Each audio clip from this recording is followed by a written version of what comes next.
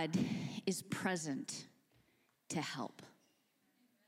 God is present to help. We need help. We need help. This is true of every person on the planet, that we need help. Even the most motivated person. No man is self-made. We hear that term, I'm a self-made man. No human can do life alone, right? Even the most confident, adventurous, self-starter, hardworking, strong personality out there will need help from time to time. And the sooner we realize this, I feel like the healthier we will be as humans. This whole, I can do it my way, myself, it's my job, it's my responsibility, that kind of whole mentality, I got it, is kind of ridiculous. I feel like it's a little bit of a superhero complex, right? Where we can just do it all ourselves, but I feel like when we say that, it actually proves how much we actually do need help. To receive help is not a sign of weakness, but rather a sign of strength. And it reveals a confidence in who we are and how healthy we are.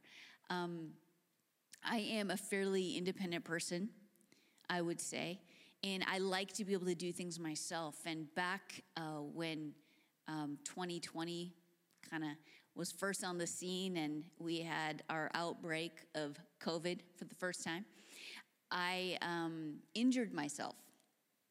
I was working out, and I don't know what happened, but I landed on my foot like almost upside down, like the top of my foot landed on the floor, which is awkward, as I was jumping or something. And I was in a lot of pain. Well, I ended up having to go to the doctor because it went from kind of bad to really, really bad fairly quickly, to the point I couldn't put any pressure on it at all. So I went in, and end of story of what happened there is that I had fractured the top of my foot. So by the time I got to the doctor, of course, this is the time when no one could go in anywhere with you. So Craig brought me, but he couldn't go in with me, but I couldn't walk. So I had been just like hopping on one foot everywhere. And then he asked for a wheelchair, and they brought me in and wheeled me away. And then I go in this cold room, and it's kind of a scary time with COVID and everything, and you don't know what's happening. You don't know who's around you, what they have, what's going to, has it been cleaned? And I was kind of wondering about my foot. And then the doctor sits down, and he says, the foot looks bad. We're going to x-ray it. He said, I don't know really what to say here, but what is likely, I kid you not, he said this to me. He said, I'm a little scared, right? It's so much happening, so much unknown, unrest in society at that point. He said, what is likely is going to happen is that you've broken the top of your foot. It's going to get infected. You're going to develop gangrene, and we will have to amputate. I kid you not. He was not joking. This wasn't a joke. It sounds like a joke.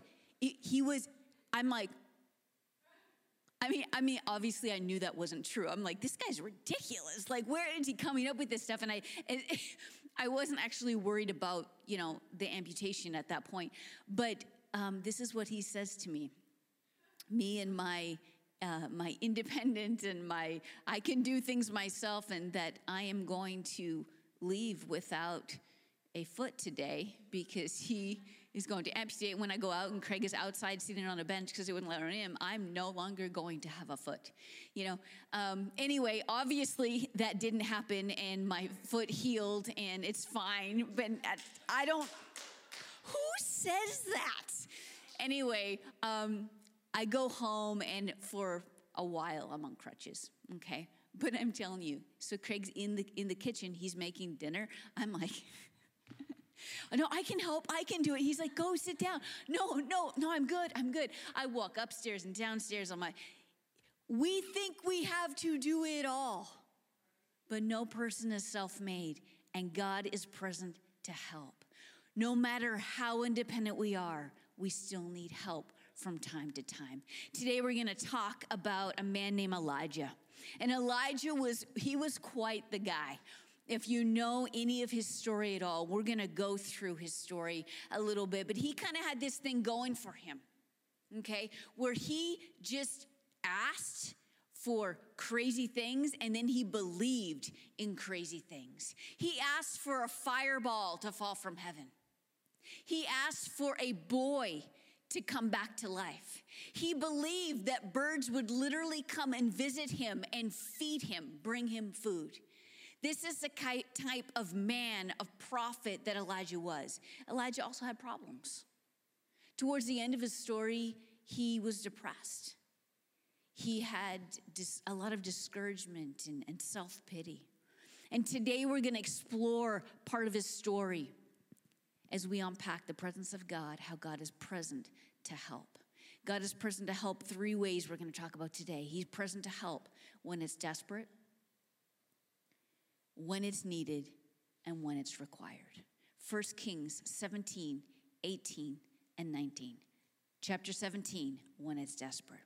Chapter 17 of 1 Kings begins with Elijah declaring a time of drought over the land. So he says this because the word of the Lord came to him saying that this was going to be the case.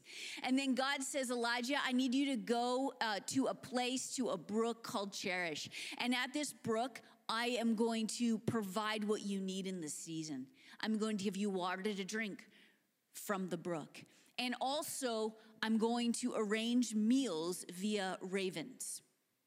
So he's like, okay. So he goes and he's just chilling by this brook and he's laying there, and then the birds show up and they brought bread. And so he eats the bread, and evidently they also brought flesh, which the Bible says, which seems untrusted, that birds would bring flesh that you have to eat. But if God's going to provide a miracle where birds bring you food, I feel like it's okay. So I would have ate it as well. So he's there and he's eating the flesh and he's eating the bread. And then in verse 7, it says, after a while, the brook dried up. I mean, it kind of makes sense.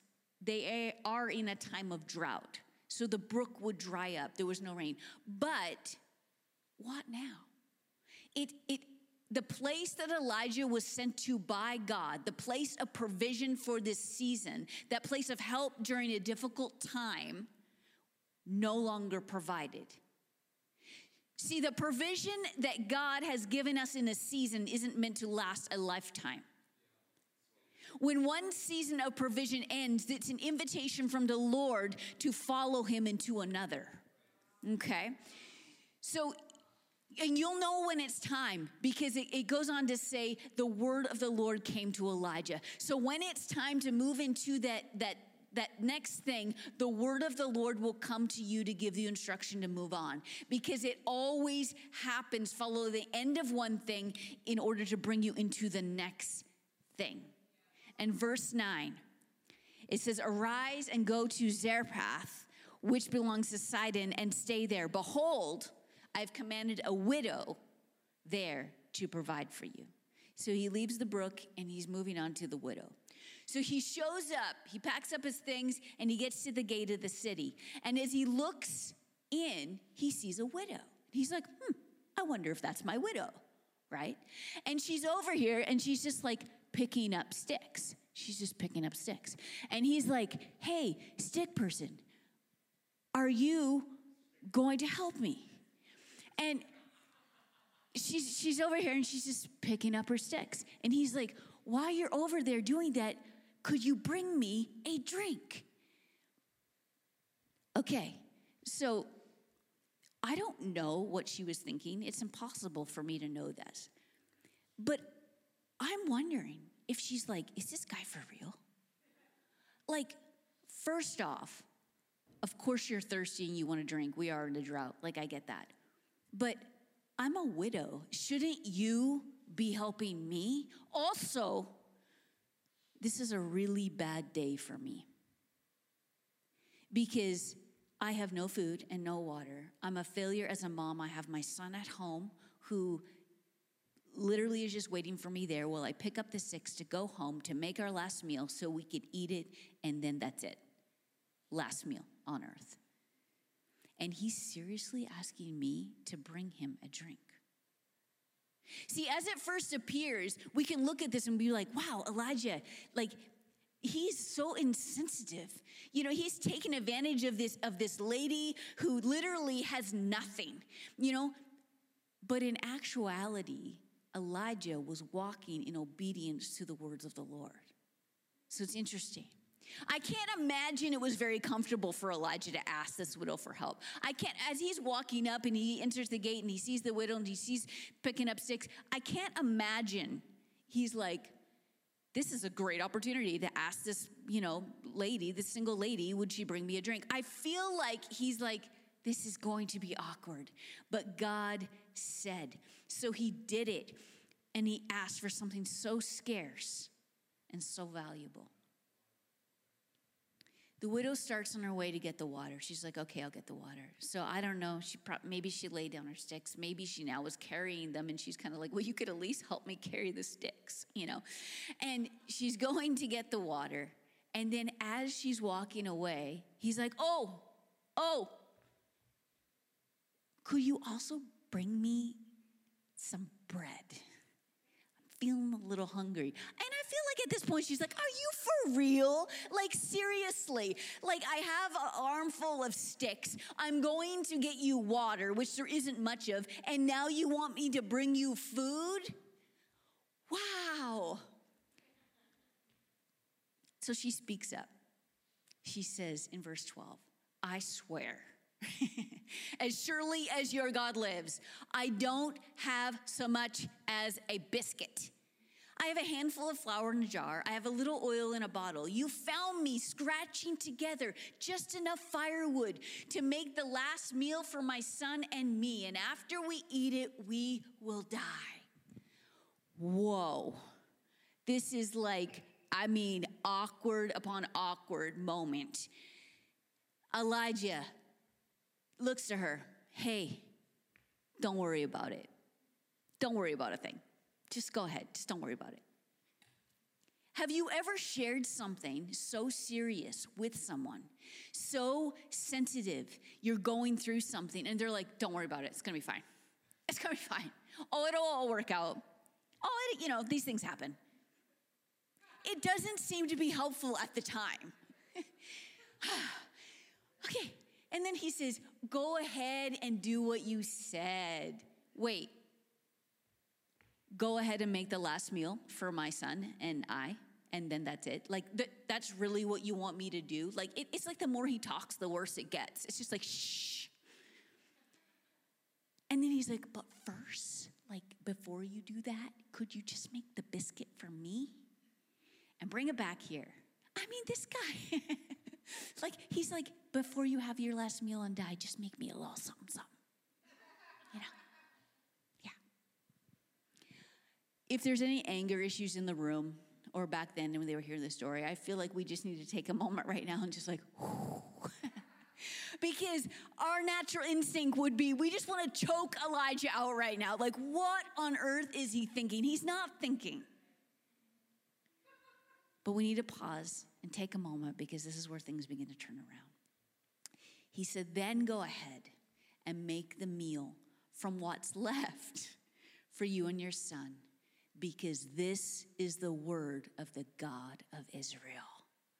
The jar of flour will not run out and the bottle of oil will not become empty before God sends rain on the land and ends this drought.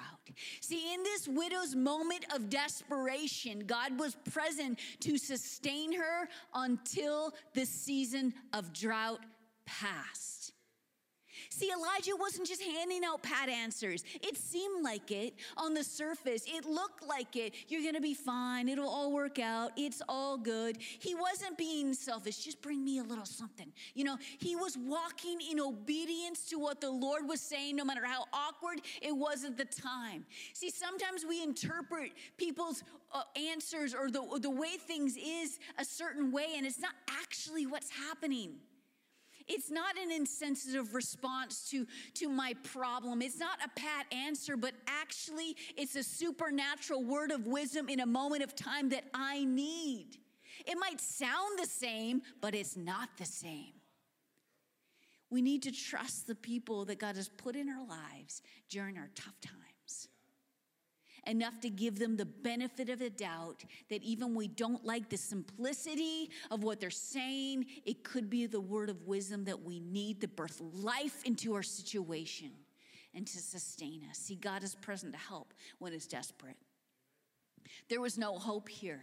It was the end, but God knew, and he saw the widow and he saw her son. So she did as Elijah said, and the flour didn't run out. And the oil was always there, day after day after day. Things were going well. They were good. Things were good until they weren't. Suddenly, things changed. Her boy got sick, and then he dies. This mama is now like, I don't know.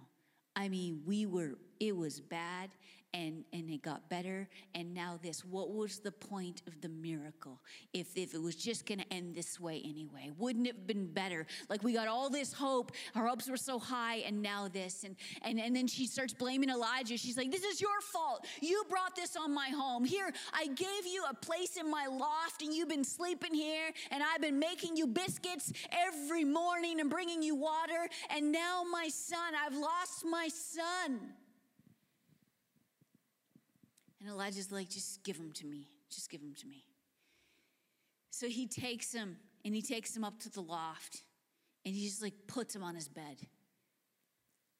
Up to this point, there's no record of a person coming back to life in the Bible. So Elijah doesn't have a testimony to glean from in this moment. So I don't know what he was thinking or what he was going to do. But I know he just threw him on the bed, and he was in a moment of desperation.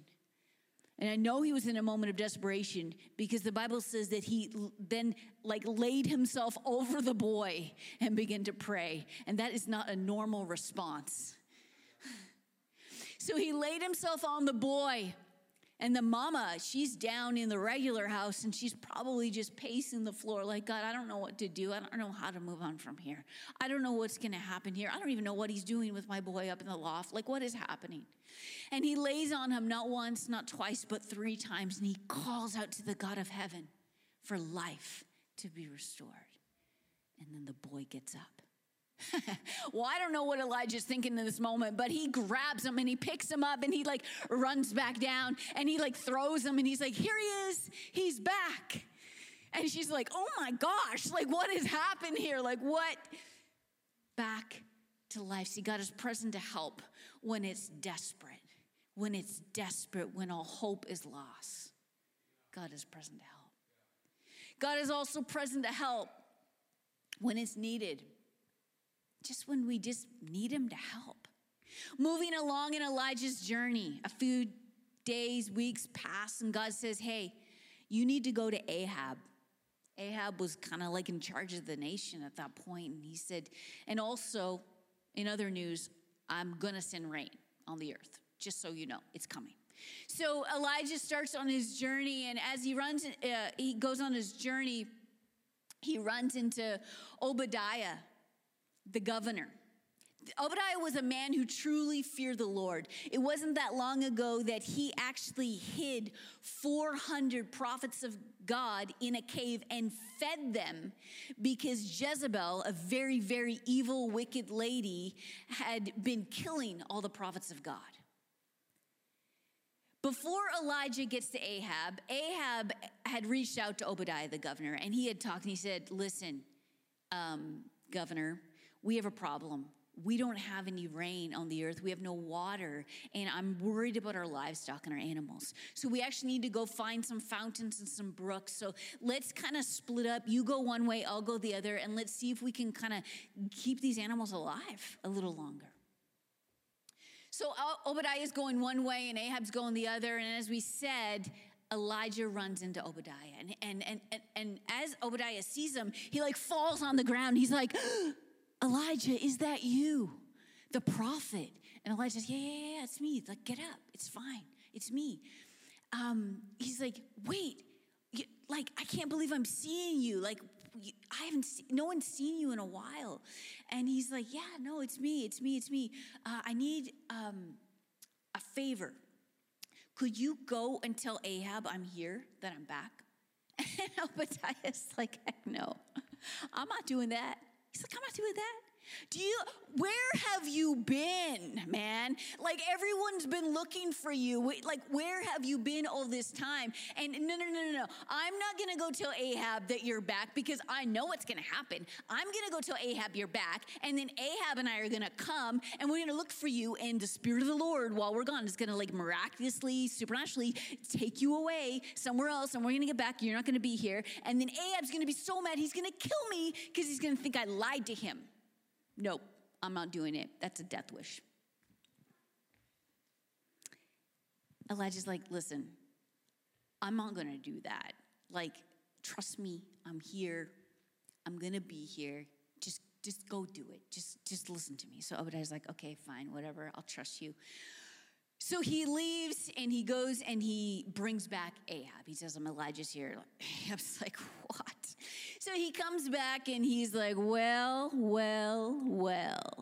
look what the cat dragged in. Troublemaker of Israel back again. Huh. And Elijah's like, seriously? You're the one causing all the problems. Like, I'm the troublemaker. You literally denied the Lord. You started worshiping Baal idols. You enabled Jezebel to kill the Lord's people. You're basically a whipped little puppy in her hands. I'm the troublemaker? I don't think so. Pretty sure it's you causing all the issues in Israel these days. But you know what? It's time to settle this once and for all. He's like, I have an idea. We're going to do a little friendly competition. And I'm going to prove the one true God. And we're going to put an end to this. Let's get all of Israel, the whole nation, together. This is a bold move. So let's get the 450 prophets of Baal, and then the 400 prophets of the goddess Asherah, who, you know, the one who sits at Jezebel's table, like those. Let's get them, you know. And then it will be me, just me, you know, prophet of God. And we'll settle it. This is a big deal. This is a big gathering, the whole nation. Elijah's just by himself, you know. This has got to be terrifying. Kind of like, if this doesn't work out, I'm not sure what's going to happen to him. All right?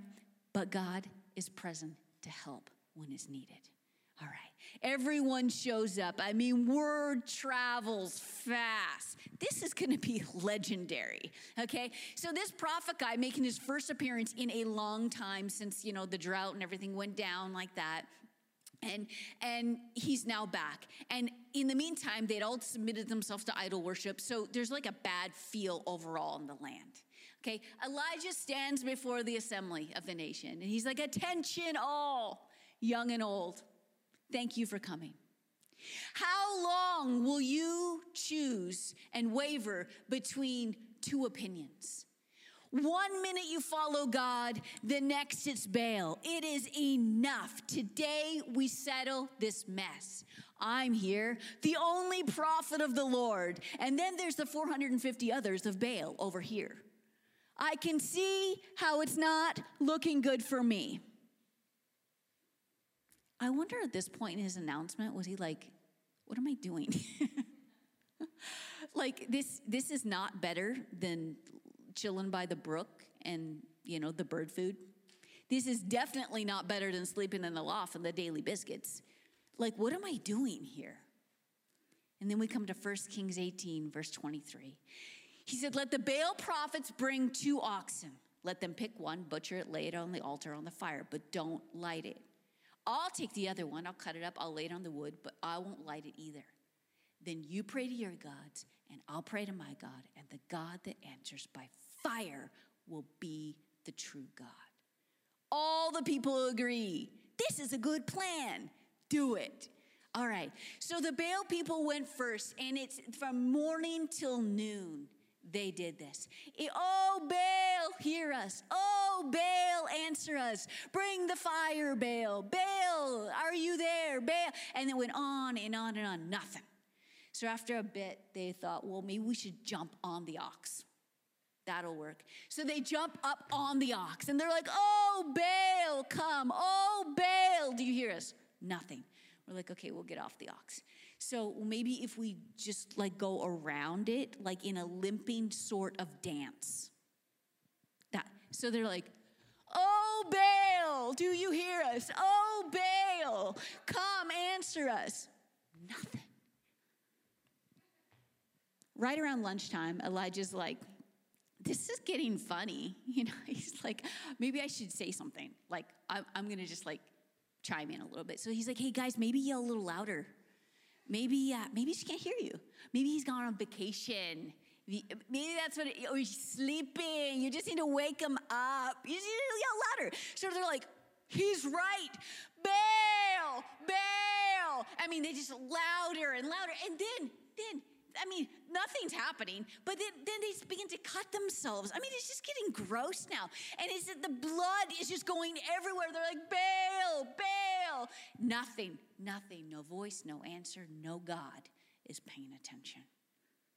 Elijah stands up in front of the crowd.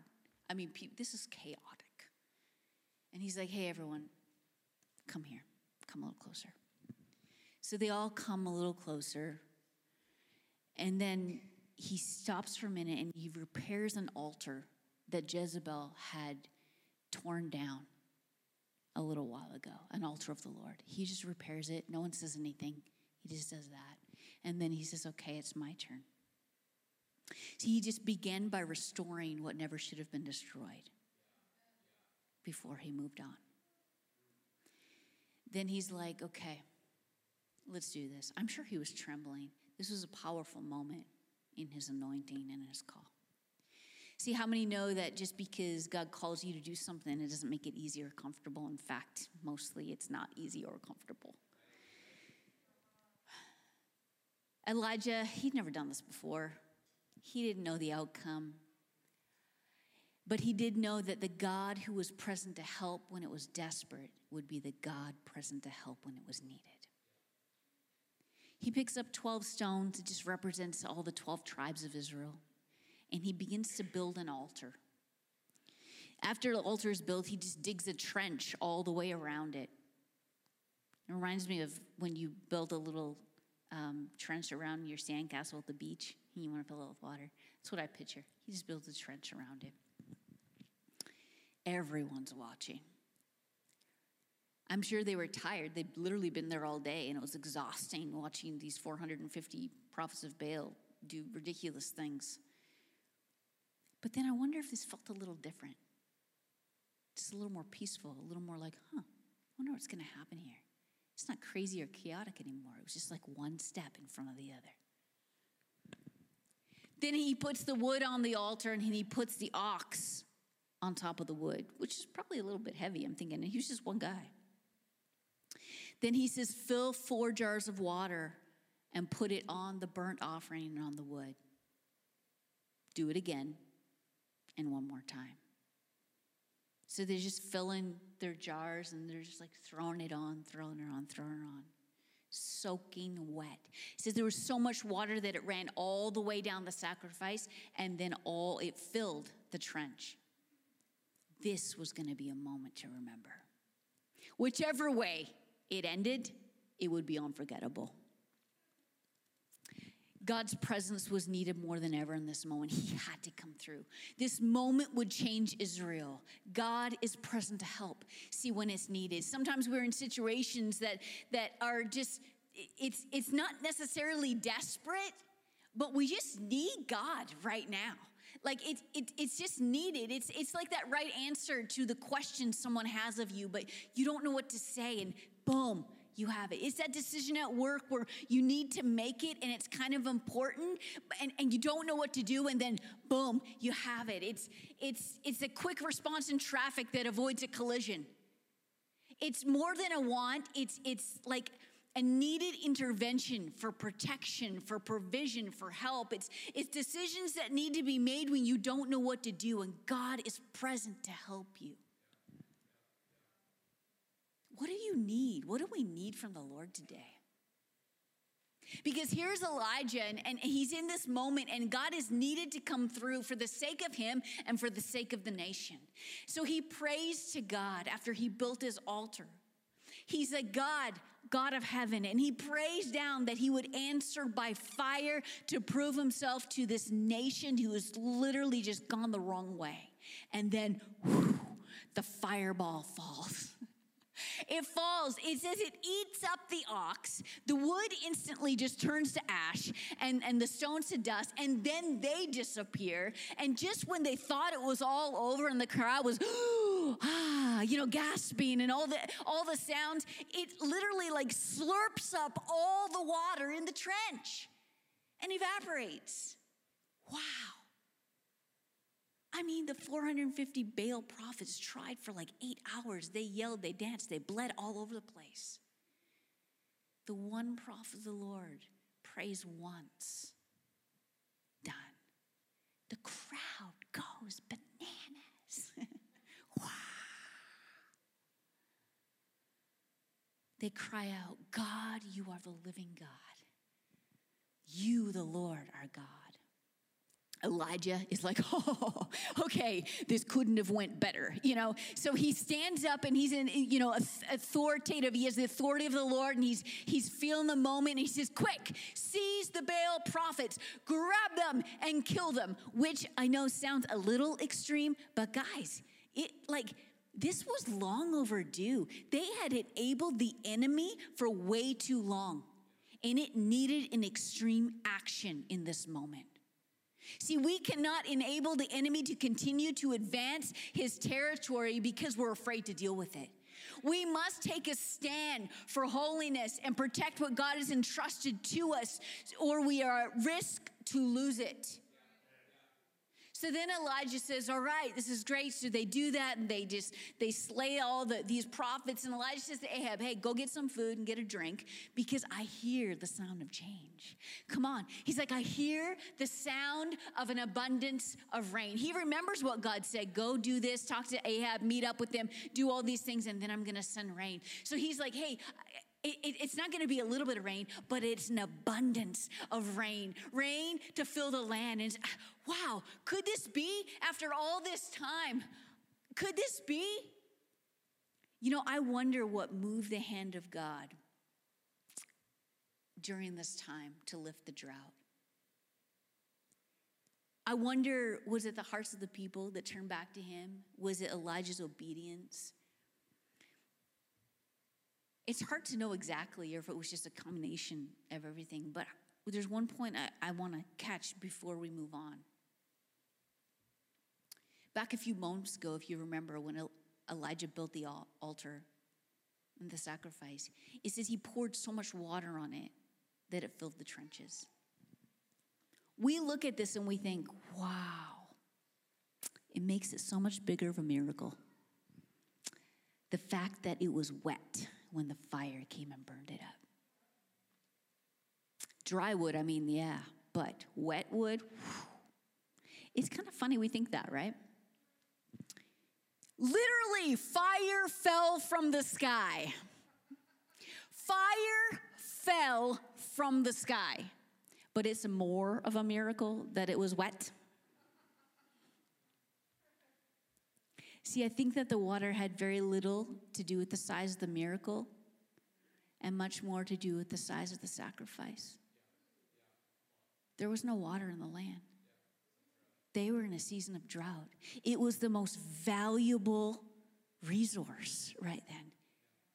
It was the most meaningful. It was so scarce. And he's like, bring the cups, 4 cups, and do it again, and do it again. And dump it on this sacrifice to the one true God.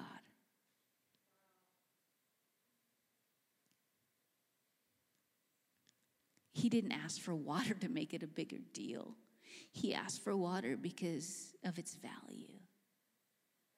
See, the water was the grandest part of the sacrifice, not the biggest wow of the miracle. He was giving the best to the Lord because he was worthy. See, even in the middle of our need, he's worthy of our sacrifice. So now the God who was present to help was about to release water all over the earth again. Come on. So Ahab goes to eat like he was advised, go get some food, and Elijah goes to the mountain. And he places his head in between his knees and he prays to God. He prays to God for the rain. And then he says to his servant person as he's praying, he said, hey, servant person, could you go and look and tell me what you see? So the servant person goes, and he's like, I don't see anything. So he's just like, okay, go again. He goes again. He comes back, I don't see anything. He's like, could you go again? He goes, 7 times. Could you just go 7 times?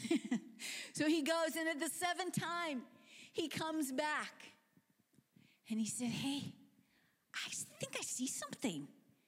I see the cloud, a cloud. It's like the size of a man's hand. The promise. It was small, but it was coming. Elijah's like, that's enough. That's good. That works for me. God is here. He's present to help, and the land is about to get rain.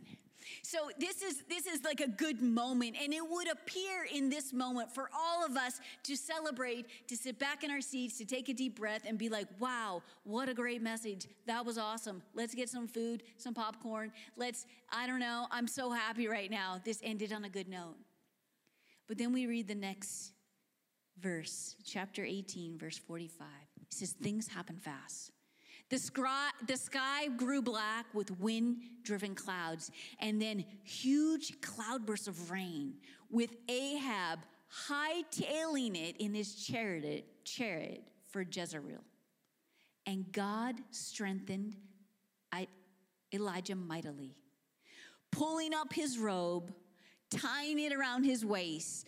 Elijah ran in front of Ahab's chariot until they reached Jezreel. Are you picturing this? Okay, so first of all, he pulls up his robe and ties it around his waist. That's a little awkward. I'm not sure. Don't picture that. And then he runs, and he's running 20 miles. This is. He wasn't trained. Like, he wasn't training for anything. He runs 20 miles. I mean, the last aspect of God's presence that we're going to focus on here is how God is present to help when it's required. Okay, I feel like there was more required help needed, the fact that he could make that run without training, than anything else in this moment. I mean, 20 miles without training. There's all this has happened, all the wild stuff that has happened. A prophetic word in a drought, a season of hiding and being fed by birds, a time of living in a granny flat or loft, owned by a widow, miracle food and healing, competition of the gods, and then a crazy rainstorm. And now he's going on this run without any preparation, and he's ahead of the chariot, running, holding his dress up. Like, here we are. And I mean, he's super fast. Like, this is absolutely crazy. And then you have Ahab, this weak little man who's hightailing it straight to Jezreel, where Jezebel is, which is very weird. Anyway, and then she's like the wicked witch of the West, you know? And he's telling her all what happened. Hey, you wouldn't believe what happened. You wouldn't believe Elijah's back. And then he did this, and he did that, and he killed all the Baal prophets, and then he did the fireball thing, and then he, like, you know, there's a windstorm and a rainstorm and all these things. And she is mad. She is mad.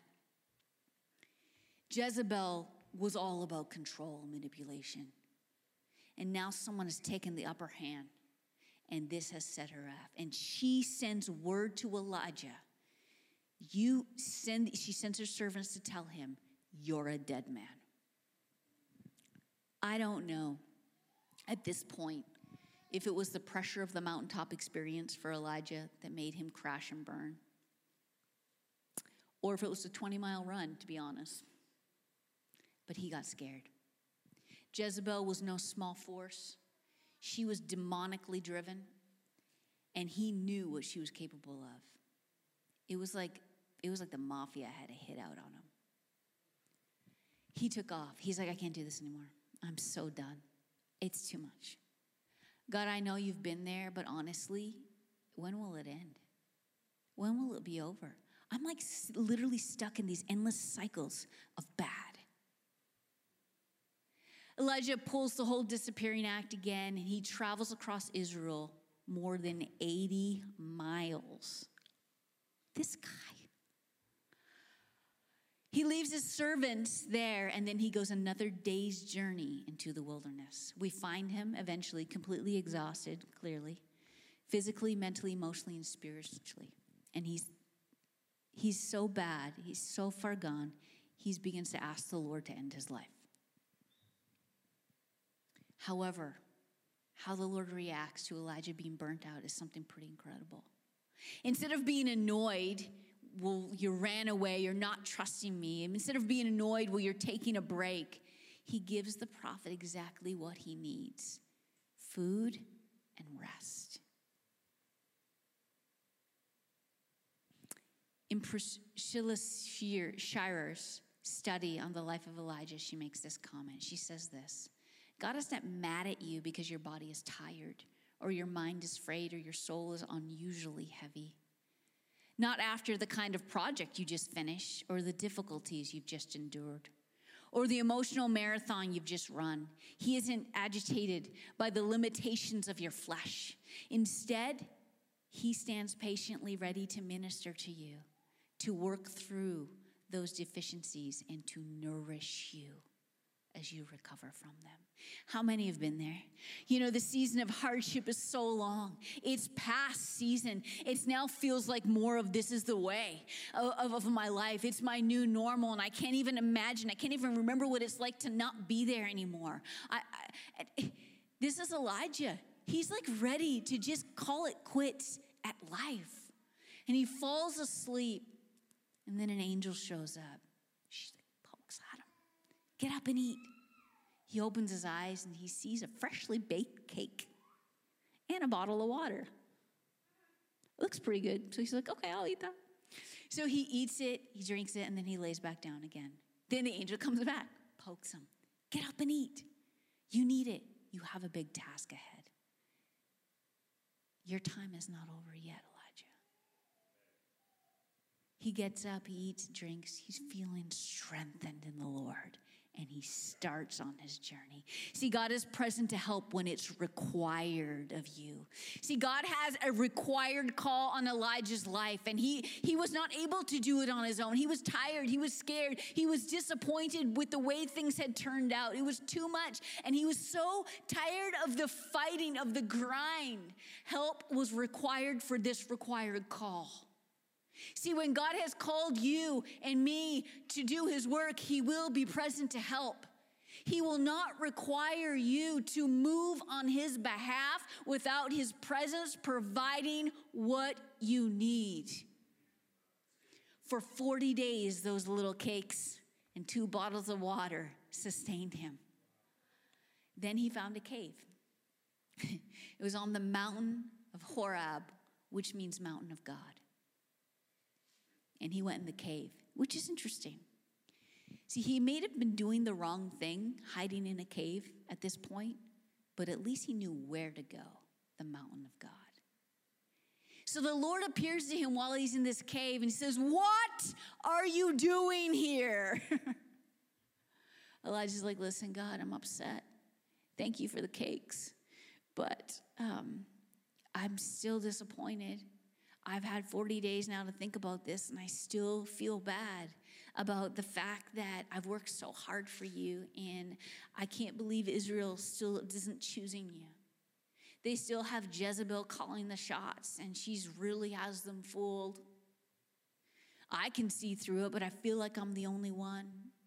It's like they're blind. I'm the only one that sees it, and I'm just sad." The Lord says, "Elijah, go stand outside on top of the mountain." I don't think he moved. The Lord passed by. There was a wild wind, the Bible says, that destroyed the mountain and literally broke the rocks in pieces. But it says the Lord wasn't in it. Then there was a crazy earthquake. It says, but the Lord wasn't in it. Then there was fire. Gosh, he had to be in the fire, right? Because he was the fire, the fireball. That's like a thing. But nope, he wasn't in it. And after the fire, there was the sound. A gentle stillness and a still small voice. That was it. Elijah felt it. He heard it. He wrapped his face in his mantle, and then he went out to the entrance of the cave. He hears the voice of God. What are you doing here? One more time, Elijah shares of his disappointments. I can't believe it. Israel hasn't turned to you. I'm so disappointed. It didn't work out. I've worked so hard for you. Here in the presence of God, standing on the mountain of the Lord, disappointed and unsure. Here, in the moment, things are about to change. Here, this was the time he'd been waiting for. Here, this was the time he'd been praying for. Here, he'd been contending for, hoping for, wishing for, not knowing if it was going to happen. But then this was it. See, you never know when it's going to show up until it's here. The still small voice speaks the words of life required for the task at hand, required to get him to move out. And it says in verse 15 of chapter 19, go, return on your way to the wilderness of Damascus. And when you arrive, anoint Hazael as king. And then you will anoint Jehu as king over Israel. And then anoint Elisha as the prophet in your place. And it shall come to pass that Jehu will put to death whoever escapes from the sword of Hazael, and Elisha shall put to death whoever escapes from the sword of Jehu. Yet I will leave 7,000 survivors in Israel, all the knees that have not yet bowed to Baal, and every mouth that has not kissed him. Praise God for a remnant. There's always a remnant. There's always a remnant. There's always a remnant of people who stay true to the Lord and will carry on the promises of God. See, God is present to help when it's required. Sometimes things just need to happen. So what is required of you? What is required of me? What has God called us to do? God is present to help when it's required. We need to listen to his voice. We need to pick up the mantle. The mantle represents the call and the anointing on your life. We need to put it in our face so it's all we see. We need to wrap it around us. Our face represents the humanity that we have, all our doubts, all our fears, all our concerns, all our unknowns. But when we wrap the anointing and the call of God in front of our face, that's all we see. See, there's no need to fix our eyes on anything else. God is present to help when it's required. We don't always understand. We aren't always ready. We don't know what to do, but we trust a God that knows. Let's stand as I end. We trust a God who has a plan, and we trust a God who's present to help. This is what positions us to live well and serve faithfully. See, God is present to help. I know this has been a long one. I said to Craig before I got up today, I said, I just feel like my message today is just, it's like this huge mountain that I have to climb just to get it out, because it's just the word of the Lord, I believe, to someone today, that God is present to help you when it's desperate, like the widow, when it's needed, like the fire, and when it's required, like your call. When you've exhausted your efforts and you can't do it anymore, God is present to help. Let me pray. If you need the help of the Lord today, I just encourage you to reach out your hands as I pray over you. Father, I thank you for your word of truth that brings life. I thank you that you said that you will not send the words out without accomplishing what it is set to do. I thank you that it is alive. I thank you that it cuts the heart and draws us into encounter with you. I pray today for each one of us that we just need your help more than ever. If there was ever a day we need your help, it's today. For the miracles we've been waiting on, for the promises we've been counting on, for the call, for the task at hand that you have led us to do, but we're just unsure of how to get there. You are present to help. I pray right now for divine downloads of heaven. I pray right now in our minds that we would begin to hear your voice to say, this is how you do it. This is the next step. This is the word of the Lord for you right now in this season, in this time. And I pray just for a prophetic unction and edge in each of our lives that would open doors and shut doors according to your will. I thank you that you are here. And I thank you that this is the day for many of us that we've been waiting for. So in this moment, would you speak your still, small voice that's required for the help we need for the task at hand? In your name, Jesus. Amen. Amen.